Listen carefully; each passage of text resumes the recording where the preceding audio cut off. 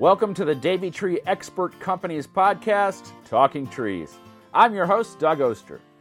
Each episode showcases one of Davey's certified arborists sharing advice with everyone about caring for your trees and landscapes.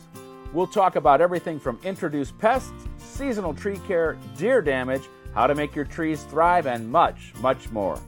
Tune in every Thursday to learn more because here at the Talking Trees podcast, we know trees are the answer. I'm joined this week by Brian Sieber. He is a district manager for the Davey Tree Expert Company in Cincinnati, Ohio. I've spent a little time down in Cincinnati myself, being a Clevelander. And today we're talking all about zombie trees, Brian. It's Halloween, and zombies trees sound scary, but it doesn't have much to do with Halloween, does it? No, not a bit. But I am totally ready to embrace the holiday season. I am looking forward to our discussion a little bit on zombie trees. Zombie trees really just are a reference to trees that look kind of normal, but have some underlying issues that can be hazardous or dangerous.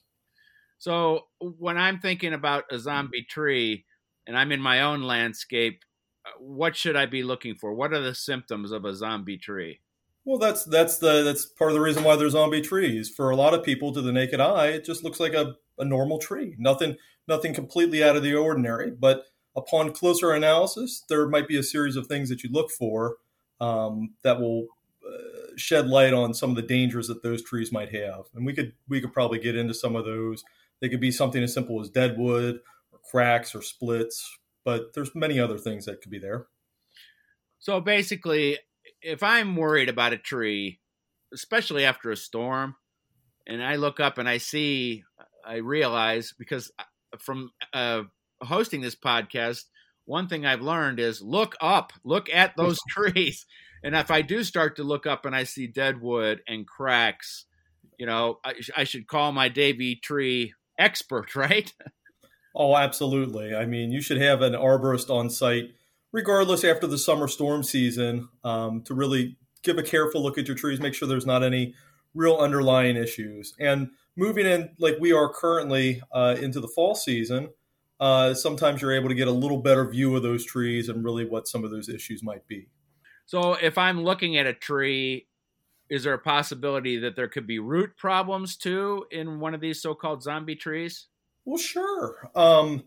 It's good to take a look, like you said earlier, at the tops of the trees to see how the trees are growing and how they're doing. Sometimes when you look at the tops of the trees, it gives you a better underlying understanding of what the roots are. And the roots are all underneath the soil, so you don't really have a good visual assessment of those most of the time. But the tree will always show you a little bit of signs, maybe some symptoms of what might be occurring. And one thing I've learned from doing the podcast is it's important to look at those trees if there's been any construction at the home or in this area that your trees are, where big trucks or something could be running over those roots, right? Oh, yeah, absolutely. If you've had construction on a property, you're looking at stuff along the lines of compacted soil, damages to some of the buttressing roots going up to the tree. And a lot of that stuff gets mashed into the tree surface and doesn't always readily stick out whenever you just walk by or glance at a tree from a distance. Now, before we came on, we talked about something you said called poor tree architecture. What does that mean if I'm looking at a tree? So if you were looking at a tree, you want a tree to have a little bit of, room to expand, room to grow, a little bit of breathability. And when we look at trees as from an arborist point of view, I'm looking for good branch scaffolding. So, you'll have a branch that's staggered with another branch slightly above it. And it gives each branch a good room to grow. And you look for good branch structure within that tree, because poor branch structure in a tree will often lead to splits or cracks or damages to a tree as they grow, expand, and gather new weight. Tell me a little bit about some of the things that you do. And I'm sure, I know it's dependent on each situation being, unique. But what are some of the things that you can do for a zombie tree, depending on what's happening with the tree?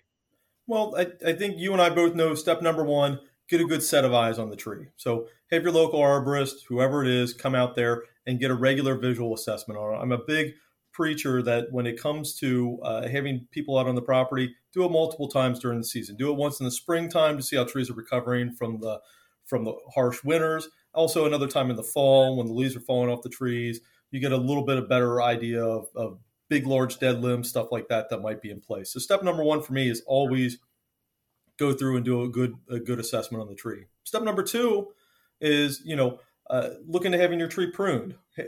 Sending an arborist up in the tree, have them assess the canopy when they're up there. They can identify and remove dead limbs when they're up there. They can identify the branch junctions, so how those branches combine with each other, and see if those are really, if the actual, the mechanics of the tree are all in good place. Well, one thing I always want to remind people is that if you do call the Davey Tree Expert Company, a certified arborist comes out for free, right? Absolutely. Absolutely. We do free assessments on the tree. You'll have an arborist on site. They'll be able to go through and give you a great opinion on the tree's current growing condition, perhaps, its exposure to the elements and the hazards that might be associated with that tree. One thing I like to ask arborists here and there is what is it like when you can take a look at a tree and say we do identify that, as a so-called zombie tree, but then whatever it is that needs to be done, you can tell that homeowner, hey, you're in luck. I can fix this. Tell me about that, a little bit about that relationship with the homeowner. So it's always nice to meet the clients and meet people that are also equally as enthusiastic about the landscape as somebody like you and me are. And so when they're on site, a lot of the times they'll call you up and be like, Brian, I've got this tree. It's overhanging my house. I'm really concerned about this dead wood or these branches as they're intruding or anything else like that. I love the tree, but I don't want to take it down. Is there any middle ground for that? And there is a lot of the times. A lot of the times it might be simply removing part of a branch. It might be cabling the tree back for better to eliminate, hazardous poor branch structure. There could be a multitude of options there. And there's always a great relief to clients and people that are passionate about their trees that I was worried when you first got here that all we'd be doing is cutting it down. It's not the case. Not the case. Tell me a little bit about cabling. How is that used in working with those trees? Because I hear arborists talk a lot about it. Yeah, so cabling really gets implemented a lot in our industry. Whenever you have an established structural defect in a tree that can't be reconciled by simply just pruning the branches back, for either structural reasons or aesthetical reasons, cabling might be a good option for there. And what cabling does is it puts a support system in at the top of the flawed branches and allows those branches not to overexert themselves in either direction, so that if there's a break or a split in the bark, that the tree branches can't separate out enough in order to make that split worse. Let's get into a little bit about why this job's right for you. How did you find your way to doing this type of work? So for me, I grew up in the rural, what is now probably the suburbs of Cincinnati. And the house that I grew up in butted up against 45 acres worth of forest. And for all my life, that's all I've done. Play in the forest, play in the trees, and have a good time outdoors. And this is just a natural flow through for me on my love in the environment. And, in my industry and for the years I've been with the company, which I think this year is probably 20 or 21 in, I've done a little bit of everything, and in the green industry, there's tons of options on ways to get involved. And I've enjoyed every bit of it. So this time of the year, we're doing a lot of planting in the east. Are we still fertilizing, or is that window closed? No, absolutely. We'll be fertilizing on our end through October and November. Seasonally, you would look at depending on what your temperatures are and how accessible the areas are on how good that'll be. But never bad to put fertilizer to the trees in a residential environment. So tell me a little bit about how you fertilize a big giant tree. I just thinking off the top of my head, that needs a lot of fertilizer, right? It does. So at Davey, we use a product called ArborGreen, and it's a non-soluble powder, and we mix it with water, and we we use a water injection system where we pump it into the soil layer in almost a grid pattern underneath the tree canopy. That way it evenly disperses underneath the ground in that kind of root zone area where we really want to get the most benefit out of our roots. How do I know if my tree needs fertilized, or do trees just need to be fertilized? So in a residential environment, a lot of the times we strip away a lot of the healthy things that trees might want. I mean, we rake up our leaves, we have manicured lawns, there's no decomposition. None of that stuff is really there. In a forested environment, you might not worry about any of that stuff. It's there all the time. In residential environments, it's completely different. So if your tree's in a residential area, it will always benefit from having fertilizer on an annual basis without any problem. Did a certified arborist just tell me I don't have to rake up my leaves? Please say yes. I cheat on mine. Okay, so what I do is I go through and I'll mulch mine out with the mower at least a couple times during the year, and then there comes a point in time of the year where I won't do that anymore, and I'll rake them up and get rid of them. But it's your area that will really dictate that. My neighborhood, if I left all the leaves there, they would kick me out of my neighborhood. Sometimes. Well, I live in the woods. I'm not raking up my leaves except on the driveway, okay? You blow them off the driveway and into the woods and be done with it at that point. They'll feed my hemlocks, okay? I've got a whole line of hemlocks that have hemlock woolly adelgid. Oh. Down in Cincinnati area, is hemlock woolly adelgid become a problem too, like we have in Pittsburgh? It's starting to, yes. That's regionally for both me and you. It's starting to become a lot more common, unfortunately. I've been battling it. Luckily, for most of the time, it's been in the bottom of the trees, and so I'm just with my home sprayer covering them with horticultural oil. But What happens if they start to work their way up the tree? I can't get to it. What are you guys thinking as far as a treatment? I mean, you'd have to, at that point in time, you would have to look at like an integrated pest management program, something where you do, a multitude of approaches. You increase the health and the vigor of the plant. You go through and you still do your dormant oil treatments when you need to, but you might use something, something that's a little more prescribed to tackle on, adelgid issues on hemlocks. So tell me a little bit about your season this year in the Cincinnati area. How was it for you? So the spring, we had a pretty normal spring for us, lasted about a month and a half here. Summer was hot. I'm not going to lie. Summer was, I don't know about you or the rest of the country, but summer here was hot. We had some all right rainfall for parts of it, but for the most part, August was a dry month for us. So what does that mean as an arborist when you have a kind of a drought-like summer? So usually that means for me, and it means for a lot of us, that we look at like we talked about earlier, we really try to perpetuate a lot of repetitive on-site visits. I know I do it, out of this office with a lot of our clients, but I try to get back out on properties on a regular basis and see how some of the stress trees have dealt with the summer heat. A lot of the times your small ornamental trees might get a little burn up for the leaves.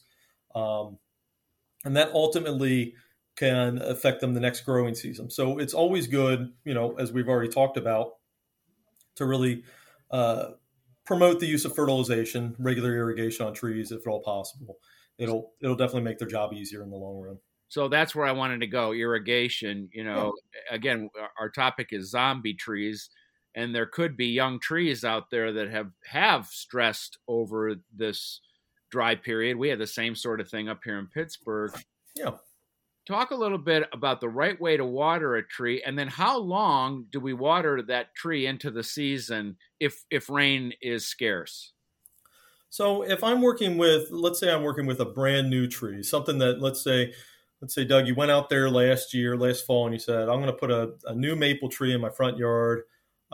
Typically what I tell people to do is I tell them to work on irrigating that tree 2 to 3 times a week, mimic rainfall as much as possible. Trees like, relatively speaking, about an inch worth of rainfall a week if they can get away with it. Stress trees might like a couple inches worth of rainfall during the week to maintain that good soil moisture that's there. And that's really what you want. You really want to maintain a certain amount of soil moisture in order for those tree roots to grow, ease their way through soil, and pull the nutrients out of the soil. And so I usually, here I tell people to start irrigating sometime in May and sometime in September, October when the temperatures go down. A lot of people ask me, though, they say, Brian, what's a good way to gauge the soil moisture? There's a couple of different tests. I always found the easiest one for people that are really specific into it was really just to go out and get yourself a moisture meter or something like that. Okay. Buy them. They're not overly pricey on Amazon. Stick them in the ground. Wait 30 minutes. They'll tell you if the soil composition is good for you or not. And that's really the most accurate way to do it. But you can get down and just feel the soil. Feel how saturated it is. If you clump it up into a nice mud ball and no water squeezes out, it's about perfect at that point, right? It's funny because we've had this dry summer and we got some rain, but I went in there to do some bulb planting actually, and I could see right off the bat that rain didn't do what I thought it did. So that's great advice to get down into the soil and use these 10 indicators that we have, these fingers, to figure out if there's water in there. Now, Brian, I'm going to put you on the spot. Yeah. Give me a couple trees that aren't used as much as you think they should be in the landscape. Now, I always preface this with, I know that the site is everything, right tree, right place. I've learned. You're good. You're good with me. Do you have a couple trees in your head that you're thinking, hey, first off, these are not going to end up to be zombie trees? And what's on your list? From being in the industry for 20 years at this point in time, I always look for trees, especially in our end of the work. I always look for trees that are good growing and have a low maintenance kind of issue to them. Because let's face it, if you're out there climbing trees all day or installing trees all day, the last thing you want to do is come home and have to work on a tree. That being said, I've grown, every year I have different trees I like, but for the most part, I've had a pretty solid staple of Zelkova is one that I really am fond of. They grow at a pretty decent rate, have a vase-like shape to them. They're a good residential tree. They're medium size, so they don't get overly tall, and they maintain a good foliage. They look nice and full. That's one I haven't heard an arborist talk about before, and that tree just gets on your list because of all these years of planting, and here's one that doesn't need a lot but looks good, right?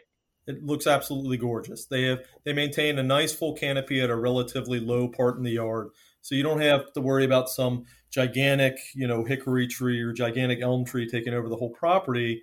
This one maintains a nice low foliage. It grows at a really nice rate. Good in residential environments. It doesn't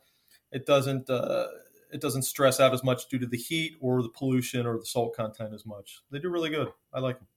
Anything else you can think of that you'd like to recommend? There's some staples out there that that people will always tell you are really nice. We get a lot of people that plant maples that are pretty hardy around here. I would love to say that we had more hemlocks here for you, but we don't. The soil content just isn't as good for hemlocks. But overall, any tree is better than none. One I really liked over the years is a sour gum. Sour gum or a Tupelo tree is a really called or also a really good looking tree. So that's the one that has really good fall color, right? Is that am I thinking of the same one? Yeah, they get a dark red, almost an orange color to them. They have a very small little berry as a fruit that you can just barely notice. And they grow upright, and they're a really solid tree if you're looking for a long-term kind of shady type tree. Let's finish it off by just telling people some of the best ways to avoid this so-called zombie tree that we might have to deal with. We've talked about, of course, having an arborist visit. So important, and it's something that I've learned again over the year of hosting this. Have somebody come over. Now, at my own landscape, 4 acres of oak trees. I'm keeping the Davey Tree Expert Company in business. So with any of that stuff, it's an ounce of prevention, right? It goes a long way. Your regular inspections are good and they'll help identify the problems, but you got to take the next step. When the arborist sits there and takes you out there and says, Doug, what your plants need or fertilization. You need to do some regular pruning maintenance on these. Let's thin out the canopies a little bit. Let's get rid of some of these dead limbs so they don't cause cavities later on. Take that step and do that. If you don't want the zombie trees, eliminating those, getting those trees pruned and doing just a little bit of preventative maintenance on them goes a long way for their longevity. And I think you and I both know, in order to get big oak trees like you have all over your property, you got to do a little bit in order to make them last that long.